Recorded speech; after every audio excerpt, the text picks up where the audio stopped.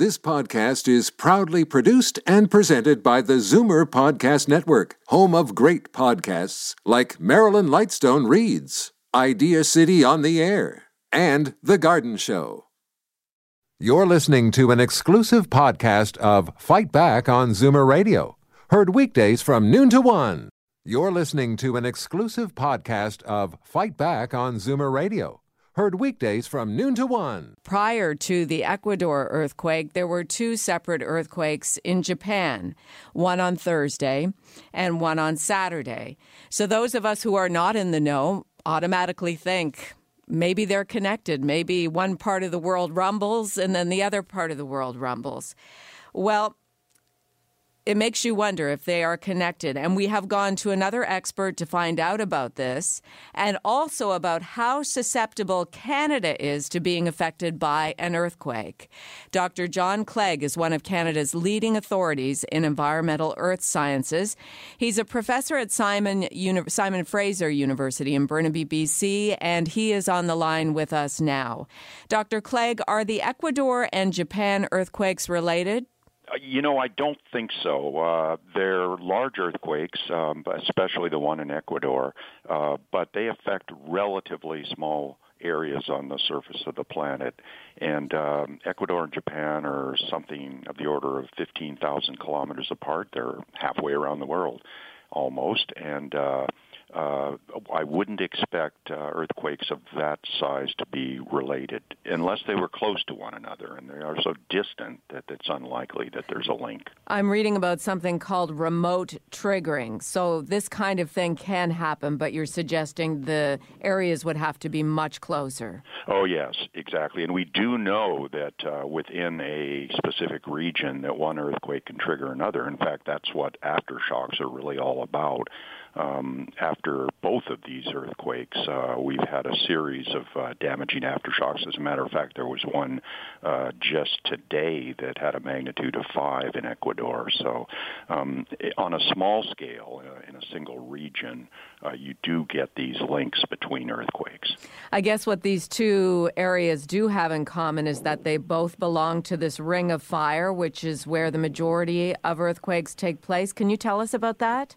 Yes, it's a zone that extends around the boundary of the Pacific Ocean, both the North Pacific and part of the South Pacific. And it is a band where continental plates or plates that form the outer shell of the Earth are colliding with one another.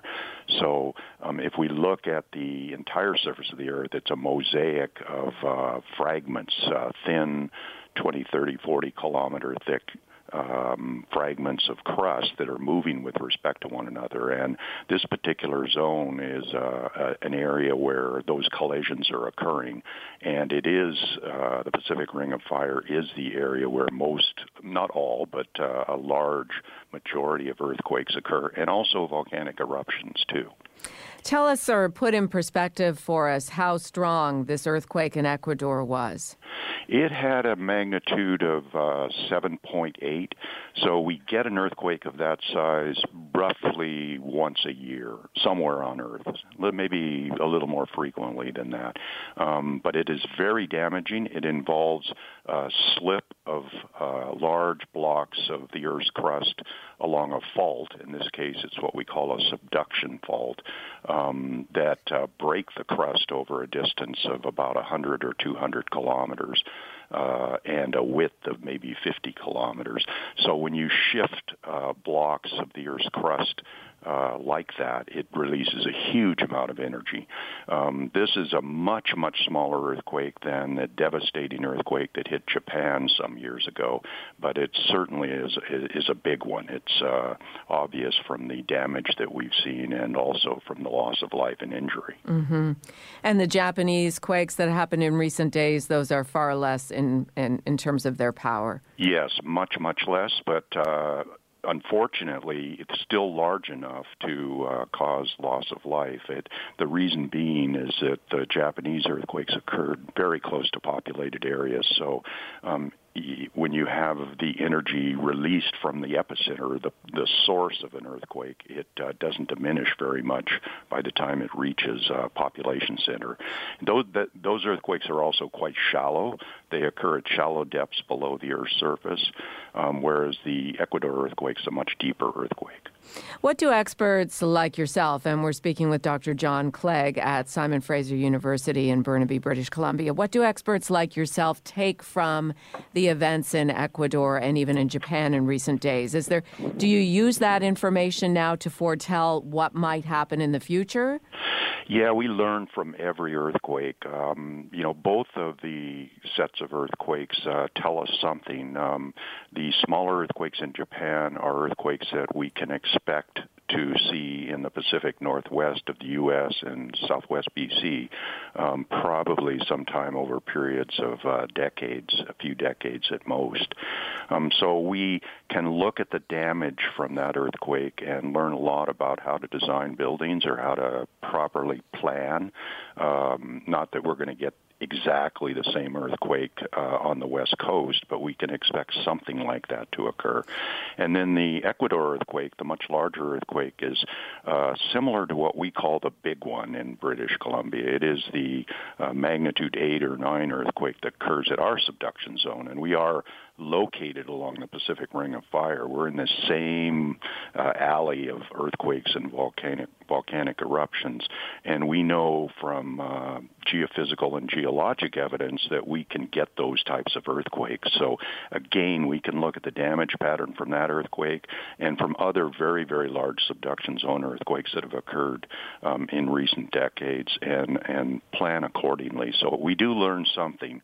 However, they're very idiosyncratic. Each of those earthquakes is unique in some way, so we can't expect exactly the same effects in BC that we would in Ecuador. So is the British Columbia area most susceptible when we talk about Canada's geography as where an earthquake could take place and potentially a very large one? We certainly hold the honor, if you will, of having by far the largest earthquakes in Canada, and I would say also the largest number of earthquakes. However, there is a zone in central Canada, particularly in southern Ontario and southern Quebec, extending from Cornwall in Ontario, including Ottawa, Chicoutimi, Montreal. These are places where we could see a damaging earthquake. Not huge. It probably would be of the order of magnitude 6, but an earthquake of that size is still damaging if the epicenter is close to an urban area. So we have a second hotspot in Canada, and that's in central Canada, surprisingly. Most people aren't aware of that. No. Are we due? Is any area of Canada due for an earthquake? Well, we think we're due on the West Coast. Yeah. And earthquakes are fewer in central Canada, but, occasionally you do experience one, particularly people living in Ottawa or Montreal, Quebec City. They have experienced small earthquakes. They've felt them, and there have been historically earthquakes up to about magnitude 6. There was one near Chicoutimi in the 1980s that caused quite a bit of damage. They are rarer, I would say.